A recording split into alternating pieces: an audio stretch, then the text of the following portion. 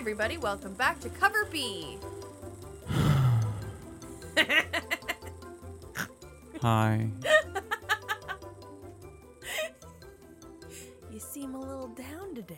No, I'm super excited for But this episode. But aren't you just Jones to talk to the people about a brand new movie that came out?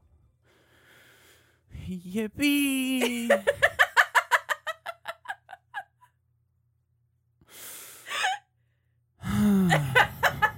Hi, welcome to Real Extra. Real Extra.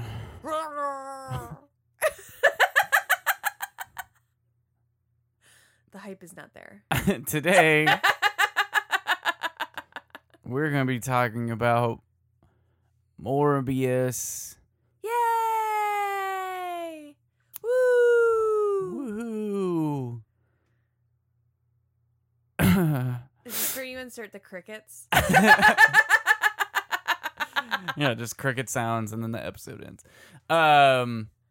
Morbius is out, starring Jared Leto. It got pushed back, but it is out now this weekend, and we're here to tell you what we thought about it. Yeah. Morbius follows the what is the word I'm looking for? Titular character Michael Morbius, who is a doctor suffering from some sort of genetic issue that has resulted in him and other kids and people like him from being less than capable. He is on crutches. His friend is on a cane, which was weird because when they were kids, his friend was on crutches and he was on a cane, but let's not look too far into that. He is now a world-renowned scientist and doctor helping people suffering from the same condition that he is. And then he gets it in his head to use the coagulating compound found in the saliva of vampire bats in order to create some sort of serum that will help his body produce those same coagulating compounds and heal him. He uses it on himself. It works, but also turns him into a vampire. This is who Morbius is. This is the same as in the comics, unless they've retconned things. He tries to subsist off of artificial blood, finds it harder and harder while he searches for a cure, and then a bad guy is injected into the movie because there has to be a bad guy, and we deal with that. T, what were your overall non-spoilery opinions on this movie? Okay. It could have been worse. True. I have seen worse. True. I actually think I liked this one more than Venom Carnage. True. Same. That being, if Venom Carnage was like a -10, this is like a -8. So, like, it's still below 0, but it can see 0 better than Let There Be Carnage can. It had... And I know that's going to be, like, it's funny to me the way... And sorry to interrupt. No, but it's okay. It's funny to me the way that superhero and comic book media functions as a whole, in that the hot take is going to be guaranteed that this was better than Let There Be Carnage, strictly because Let There Be Carnage had Venom and Carnage in it, and people are going to be like, it wasn't great, but it had Venom and Carnage in it. And so the hot take, what's funny to me is that the hot take is going to be that a crappy movie was better than a crappy movie to some degree. Like, it's true. It's just funny to me. They're both not great. Neither one was very good. Now, this movie had a couple things going for it, in my opinion, that Carnage didn't. It was a little better paced. Not that it was well paced, but it was a little better paced, in my opinion. I felt like Carnage, everything happened so fast, I was dizzy in Carnage. This one, That's at fair. least I could follow what was happening, and it felt like the timing was fine. This one also kind of took itself a little more seriously, which is kind of nice. That had a little bit of a nostalgic factor That points to me. to a fault, though, Yeah, which is True. where it's true. getting its the common tagline has been that this is like an homage to like action movies of the early millennium. True. And that's valid. Like I said, there's some level of a nostalgic factor to this movie. I feel like in the way that it's presented. I also really liked the cinematography in this movie. I thought the action sequences and the fight scenes were very cool. I enjoyed it. It was nice to look at. Yeah. Most everything else, not great. Yeah. So my initial my knee-jerk reaction that I talked to T about as we were in the car silently driving home Brooding. wondering what happened to the hour and a half, 2 hours of our lives that we'll never get back. I don't even know how long this movie is. I refuse to look it up. This movie doesn't get any more of our time. But the funny, my initial reaction is that the things I went in expecting to not like, I liked.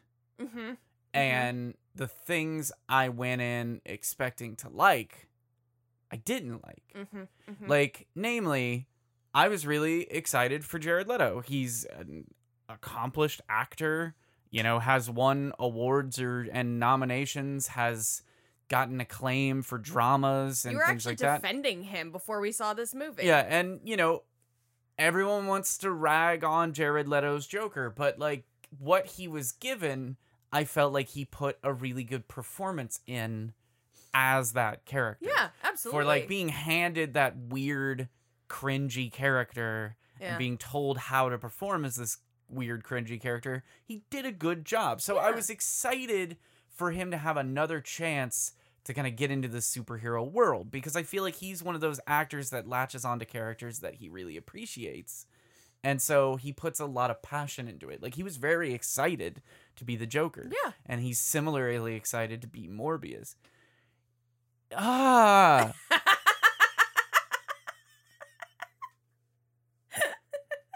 He went through this movie having the emotional range of a croissant and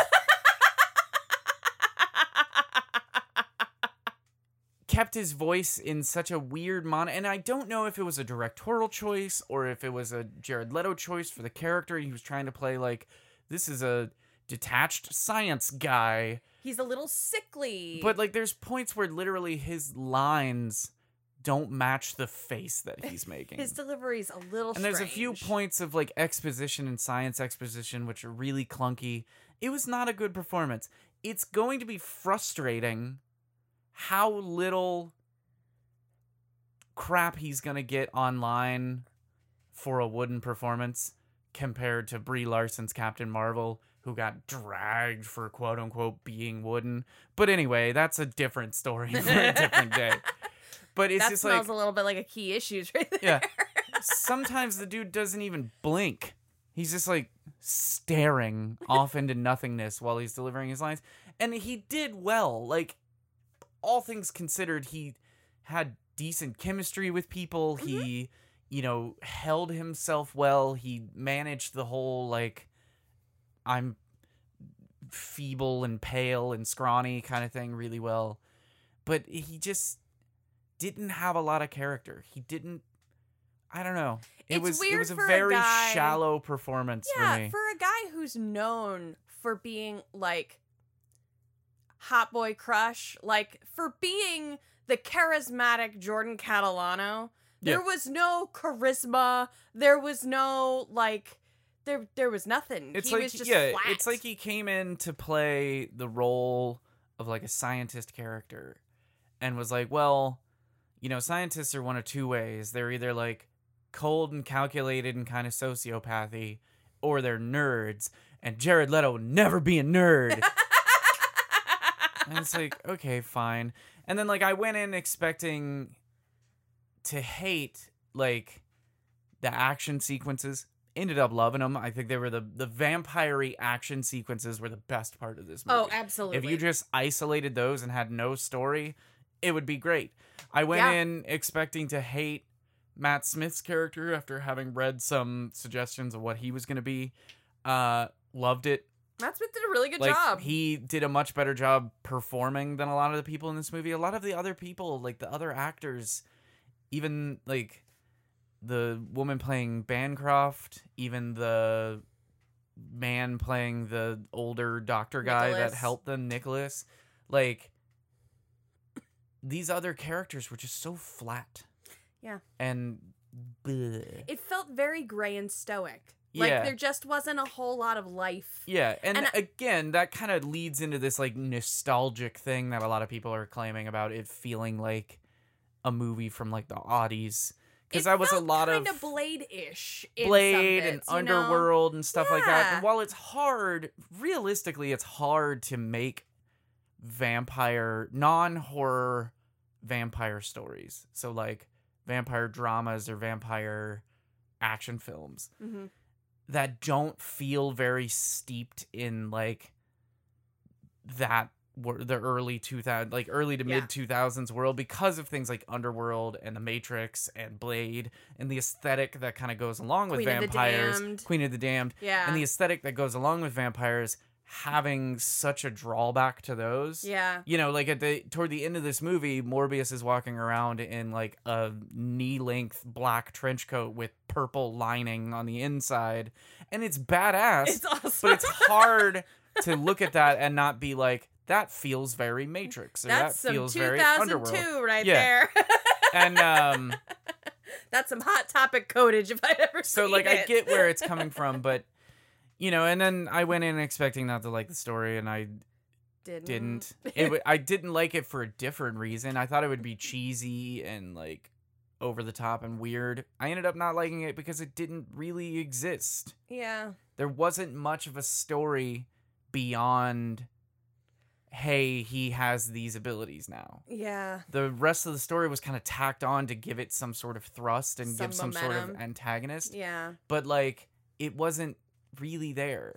Yeah, everything just felt really dry. Like, honestly, it actually felt to me like it could have really benefited from a little bit of camp.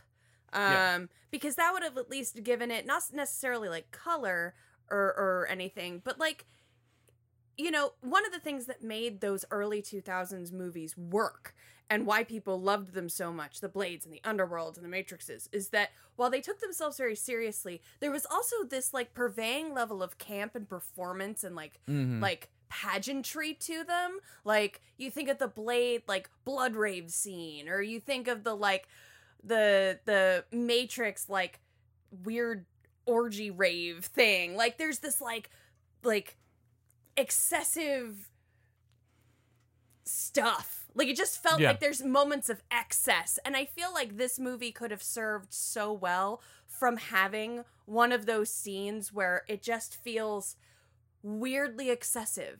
It didn't have that, like, grandiose moment where it just kind of, like, it helps frame everything else. You know what I mean? It was missing that part, which is so key to the aughts movies. And honestly, it was missing any sort of compelling melodramatic antagonist. Yeah. You know what I mean? Like, I think similar to that kind of like big bombastic moment, like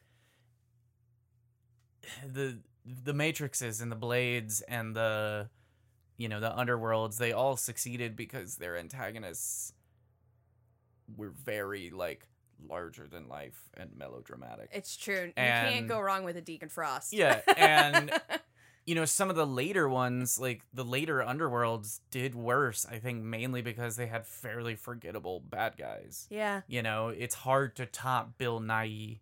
You know what I mean? Yeah. And it's hard to top Deacon Frost and that's stuff like why that. I think that's kind of similar thing happened with the Blade movies. Like, Blade trilogy, the heroes were more charismatic and entertaining than the villains. Yeah, and the guy... Sorry, Triple H. but like the primary villain was super kind of boring. Yeah, the guy they got to play Dracula just couldn't.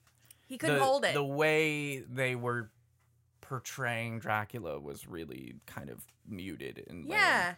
And it didn't work. Blade, come to die.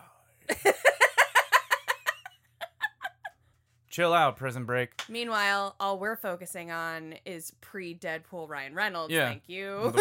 When the world realized Ryan was a hunk. But yeah, and that's where I think this just really faltered there. I think their choice of antagonist was really off, and I'll cover that in the spoilery the spoilery section.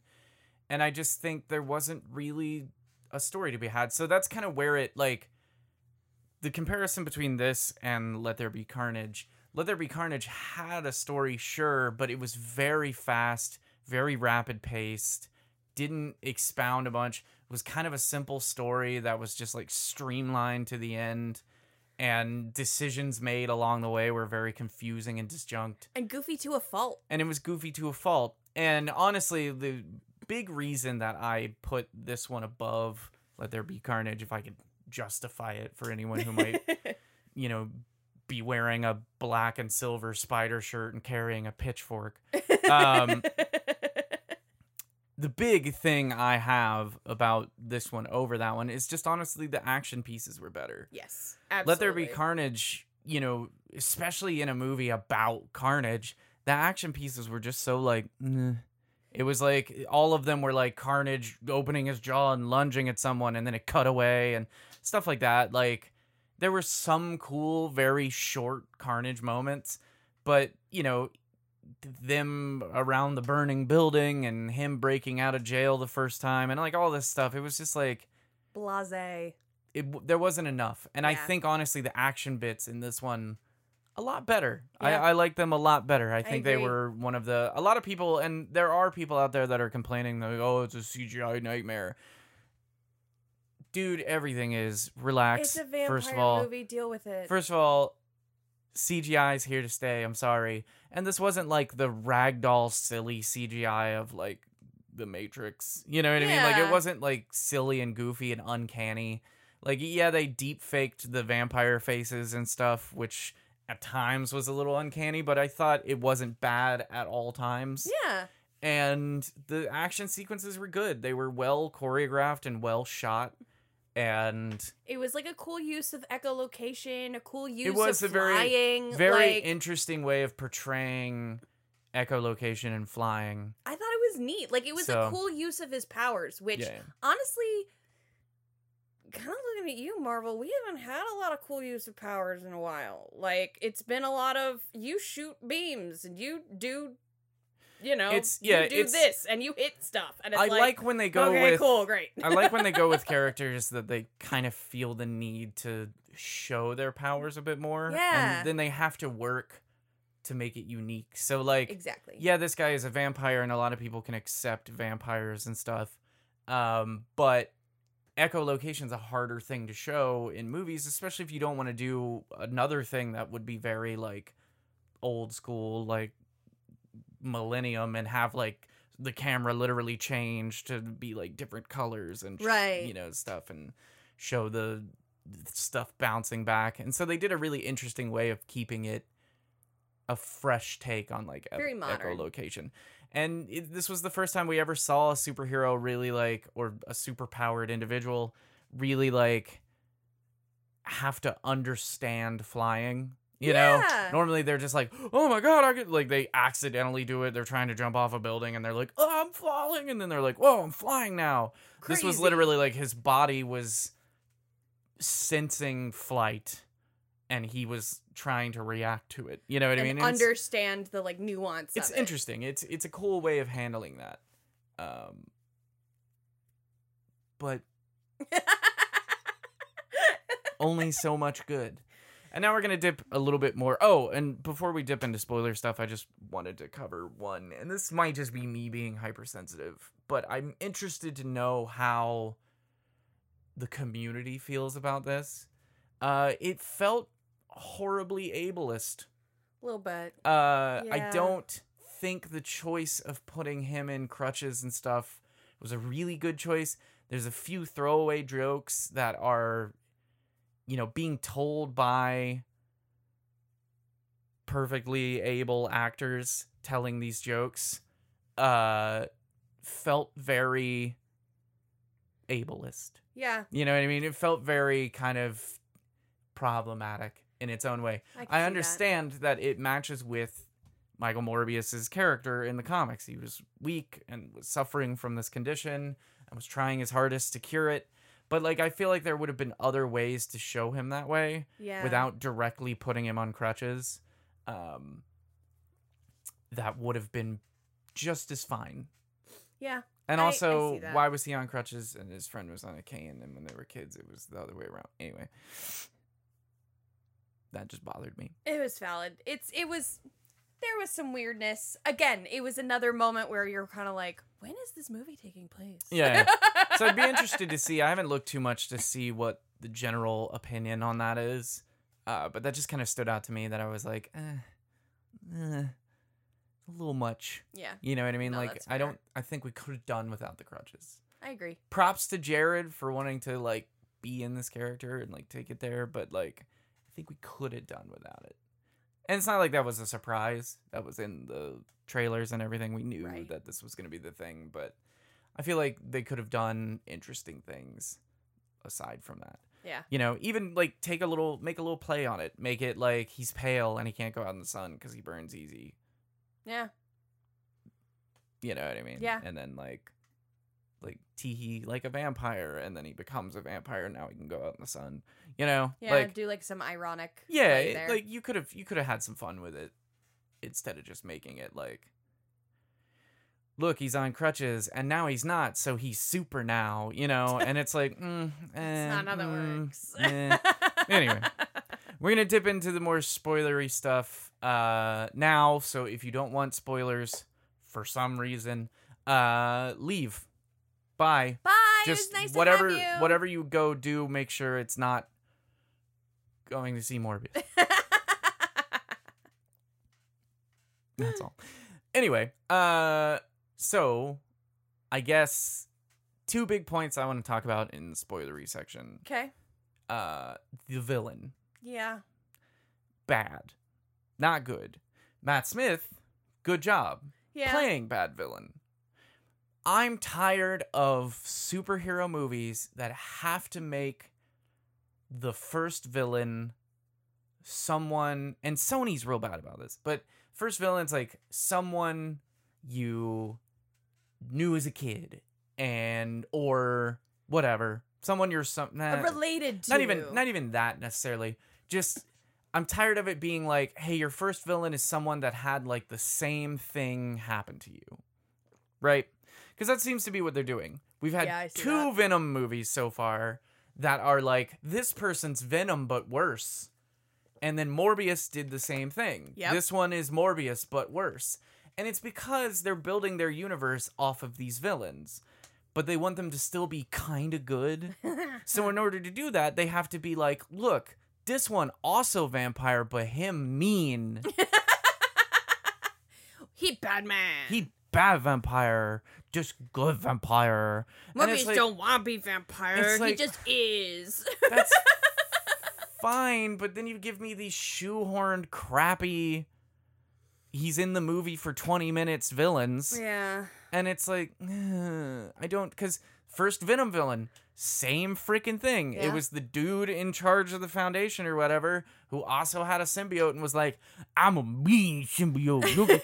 Look how mean I am. I'm so mean. I'm a bad Venom. And then the second movie was Carnage, which Carnage's whole basic thing is, I'm a bad symbiote.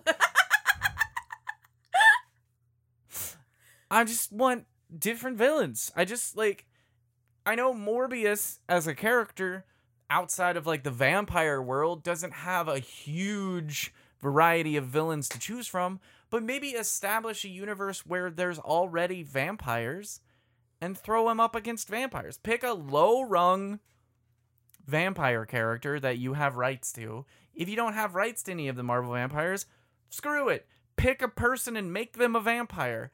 And have it be like Morbius does this thing to himself, goes out starting like to do the Venom thing of like, I'm only going to eat bad people, which is kind of funny that your 2 movies that you've put out, Sony, are basically the same person. And then, have him run into real vampires and have to deal with that or something. I don't know. There's a lot to choose from.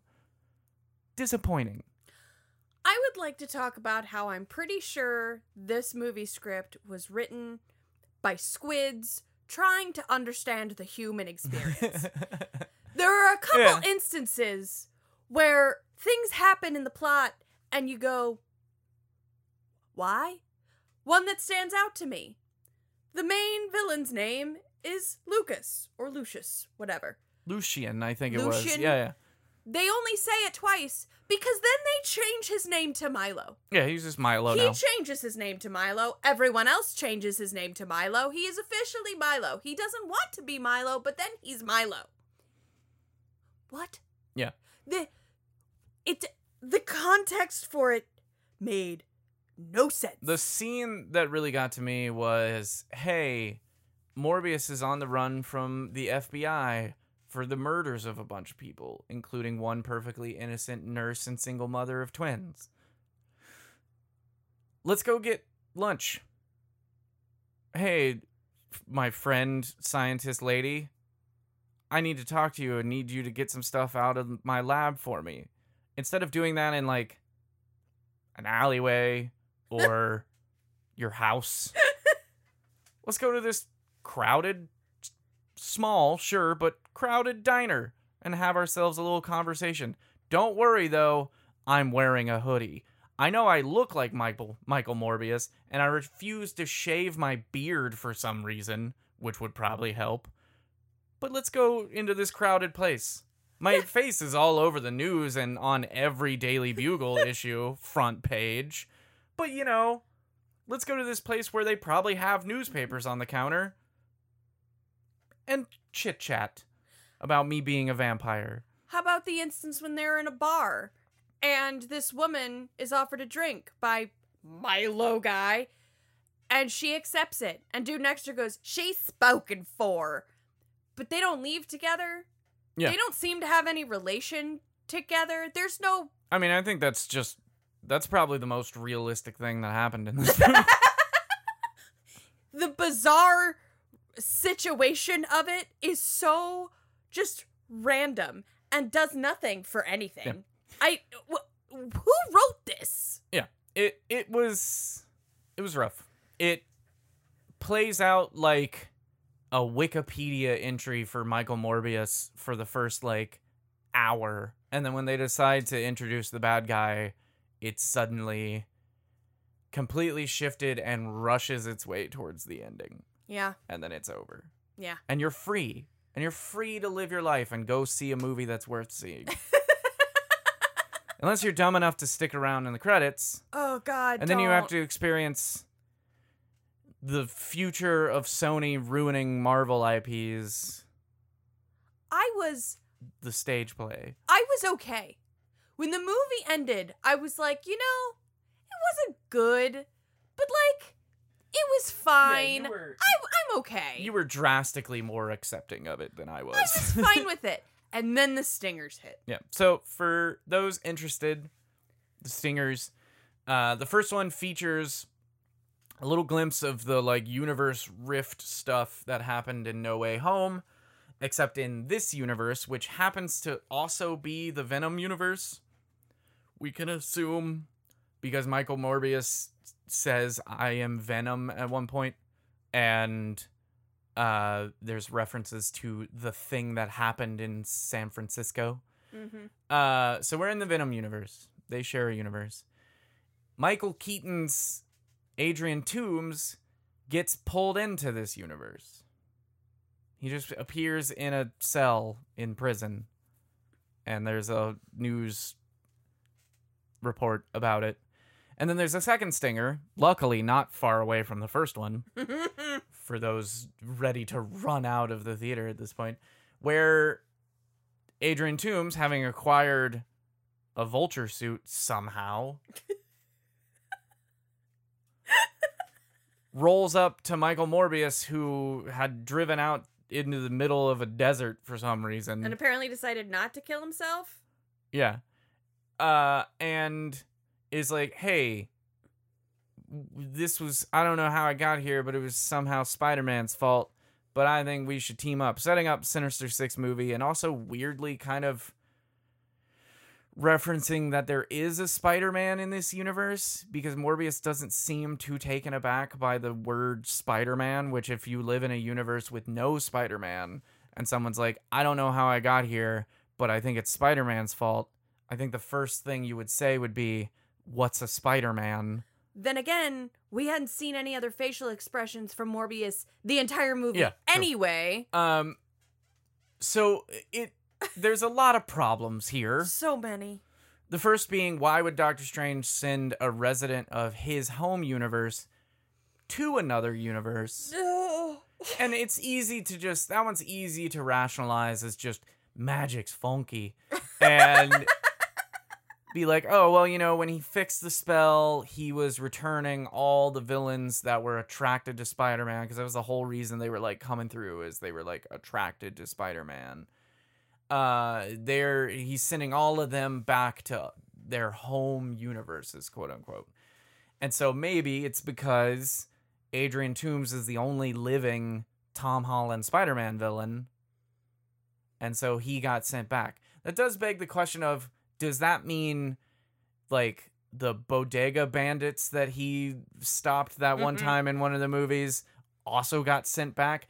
Is Donald Glover's character that he had an interaction with also sent back to, like, is every vaguely one side of the moral compass person that ever interacted with Tom Holland Spider-Man also in a different universe now? Because if so, maybe Doctor Strange being held accountable for messing with the multiverse is a bit more understandable, because he's just sending citizens of Earth to other universes.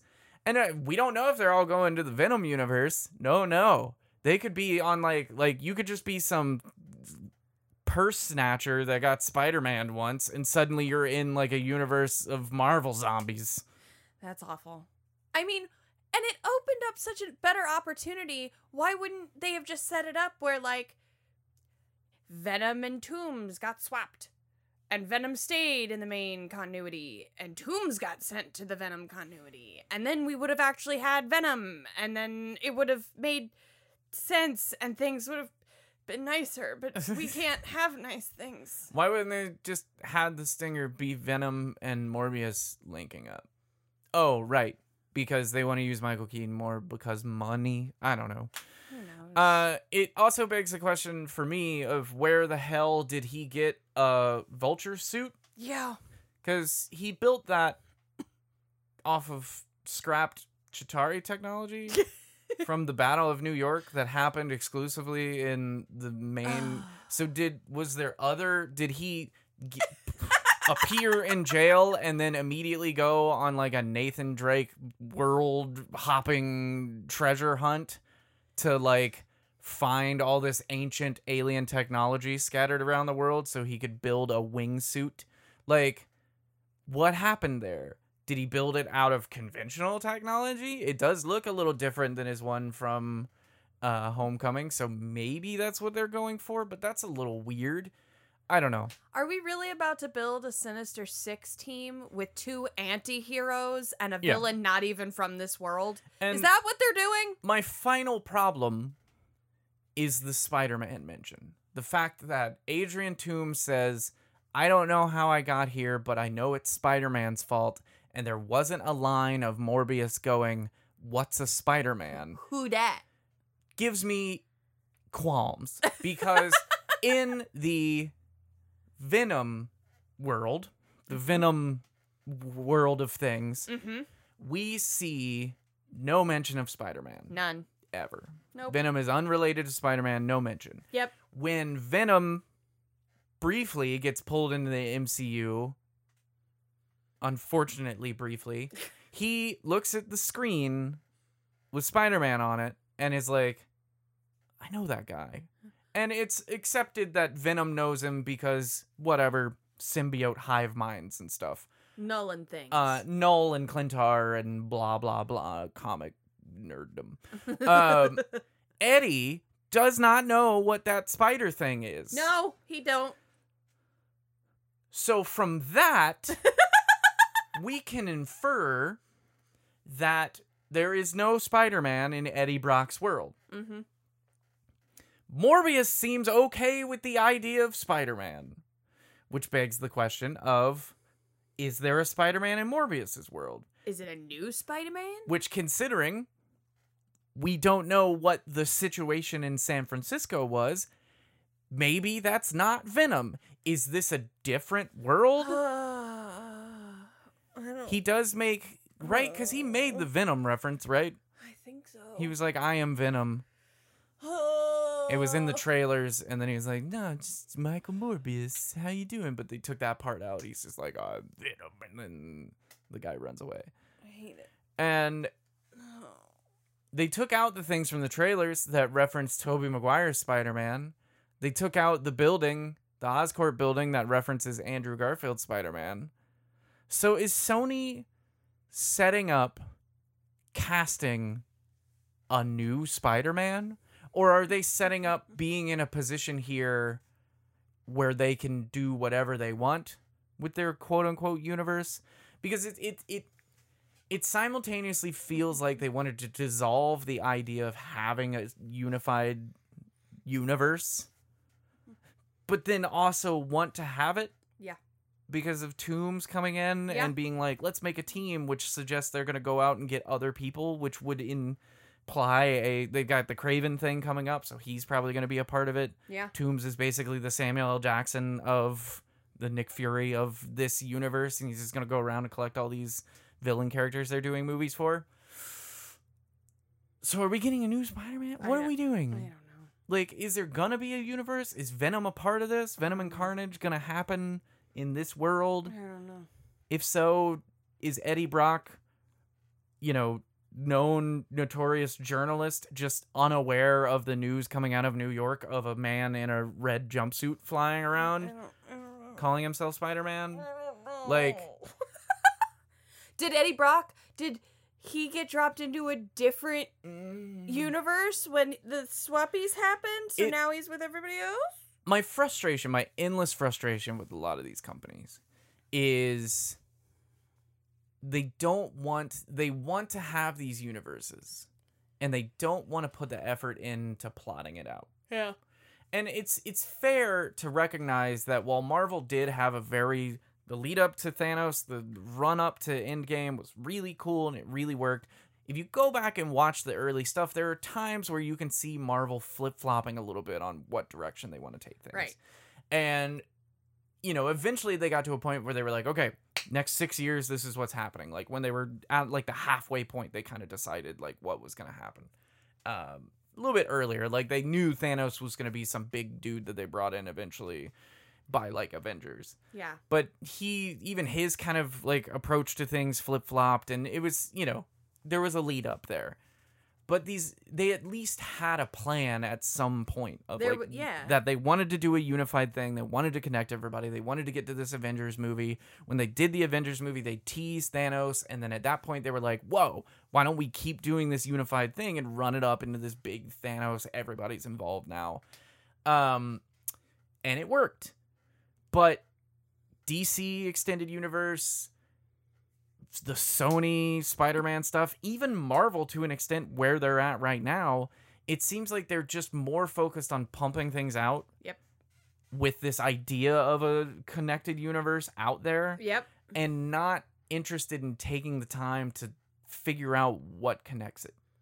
Figuring out where that connection lies and where it's going to go. I mean, honestly, the best thing DC's ever done was accept that there's a multiverse, there's different universes, there's going to be different people, we're going to cast different people as different things, there are going to be movies that are not connected, there's going to be, TV shows that aren't connected, and that's okay. And everyone accepts it, and it's fine now. Mm-hmm. Like, when it was a forced DCEU, and it was like everything had to be the same and everything had to be connected, but it didn't really make sense, and they were rushing really hard. Yeah. It was gross. It didn't give the characters the quality and the time they deserved. But now that they're accepting, okay, some things just aren't going to connect.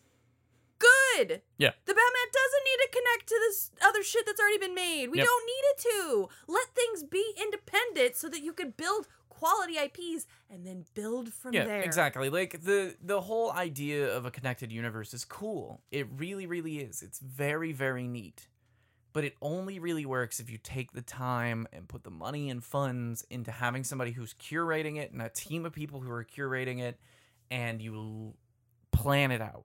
You plot it and plan it. Mm-hmm. If you go into franchises and connected universes with less of a plan, it turns out bad. Look at the Star Wars sequels. Look at the early DCEU stuff. Look at what Sony's doing right now. Like, these things don't turn out well if you abandon, like, a plan for fear of, like, losing contracts or losing actors and stuff like that, you know? Like, everybody needs a Kevin. Yeah. But not everybody has a Kevin. Yep. But the Stinger was highly confusing. It was terrible. We're not going to be the only ones to tell you that. Everyone's up in arms about it. It It's was just bad. It ruined it just everything. makes no sense, and it really doesn't bode well for what Sony's going to do to the Spider-Man stuff they have control of. No. It's really unfortunate, Yeah. in my opinion, that Marvel was never able to get their Spider-Man stuff back, because it's going to be a rough ride. It's going to be a very rough ride, and I'm sorry in advance. It's very disappointing. It's just one of those things that I wish Sony would acknowledge their losses the way that, you know, I mean, Fox is a different scenario because Fox obviously got purchased by Disney, but I feel like to some extent toward the end, Fox recognized their losses between New Mutants. I mean, this one did worse than New Mutants. That says something.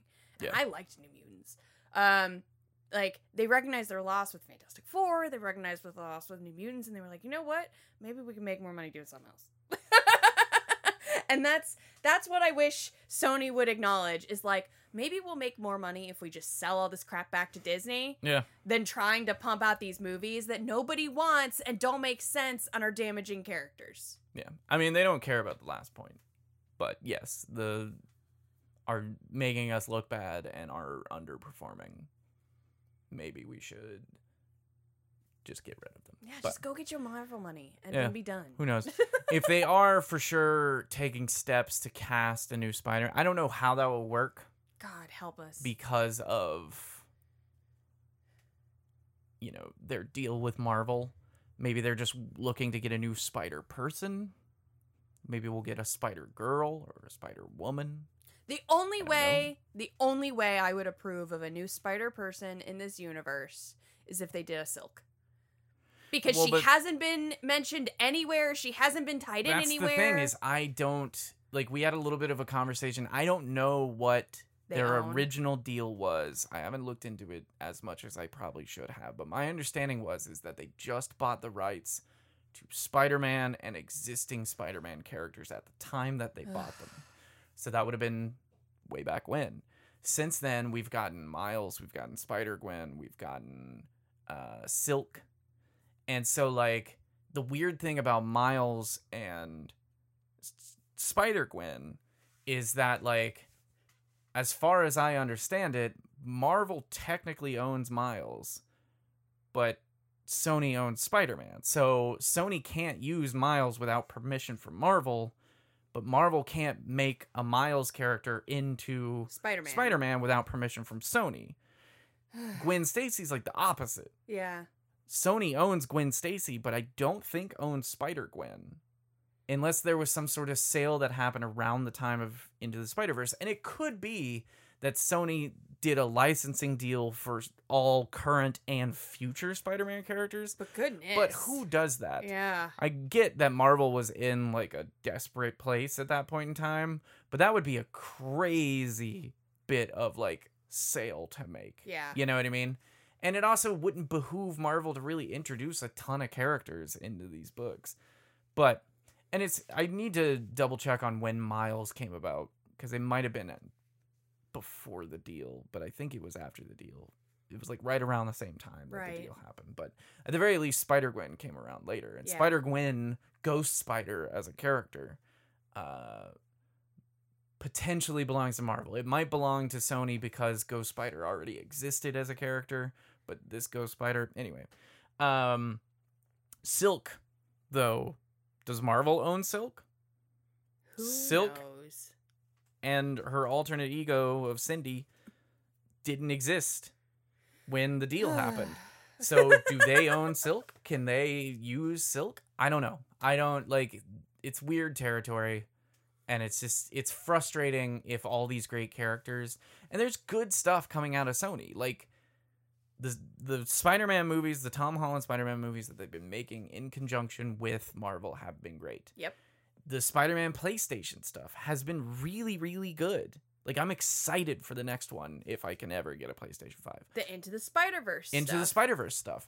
Really excellent. Yeah. But this stuff that they're doing with the other Spider IP, the kind of like, we want to do our own thing our and live action thing. not attach it to Spider-Man because we don't want to have to work in conjunction with Marvel, has been bad. It's like, just not good. Venom was okay at best, even for like the most hardcore Venom fans. Let There Be Carnage was terrible, and Morbius was awful. I have no hope for the Kraven movie. Oh, God, no. How do you even make that character into an interesting character? Once again, I feel so bad for Aaron Taylor Johnson. We've got, like, the Madam Web stuff coming up or whatever. Like, aren't they casting for this, like, Madam Web movie? It's Dakota Johnson's gonna be Madam Web, I guess. Something. I have so many questions about that. So, I don't know. This was horribly disappointing. I feel bad for Jared Leto because I feel like this is probably the end of him doing superhero stuff, IP projects. Yeah. He's probably going to go to the way of Ben Affleck and be like, I'm done. I don't blame him. And yeah, you can't blame him. He got handed a shit role. Twice. It wasn't written well. It wasn't directed well. It was shot nice. Yeah, like I said, cinematography was great. But it was such a flat movie. This was so not great. I don't recommend it. I don't recommend going out and seeing it. I don't even recommend watching it when it comes to streaming, which it won't because it's Sony. Yeah, true. So That's a good point. if you happen to be at like a sports bar or a friend's house and this is on the TV, if it's sure, on like TNT, watch it. But I don't recommend going out of your way because it's kind of a waste of time. Nothing really happens. There's nothing really exciting about it. You know? Go look up the action sequences on YouTube. Go watch the Underworld movies.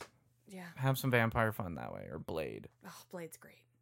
But this one's missable. Yeah. Not great. Not good. No. So, anyway, that's going to do it for us. Thank you so much for listening. If you want more episodes of Cover B, including other real extras that we've done and many, many other types of episodes, you can find them on our website at coverbpodcast.com. That's right. You can also follow us on social media on Facebook, Twitter, Instagram, and TikTok at Cover B Podcast. So thanks again for listening. I'm sorry this was a very Debbie Downer episode. But we appreciate you sticking around. If you came back after going to see it to get the spoilers, welcome back. Thank you for sticking around. And as always, I have been Chris. This has been T. Yep. And you have been listening to Cover B. Bye, everybody.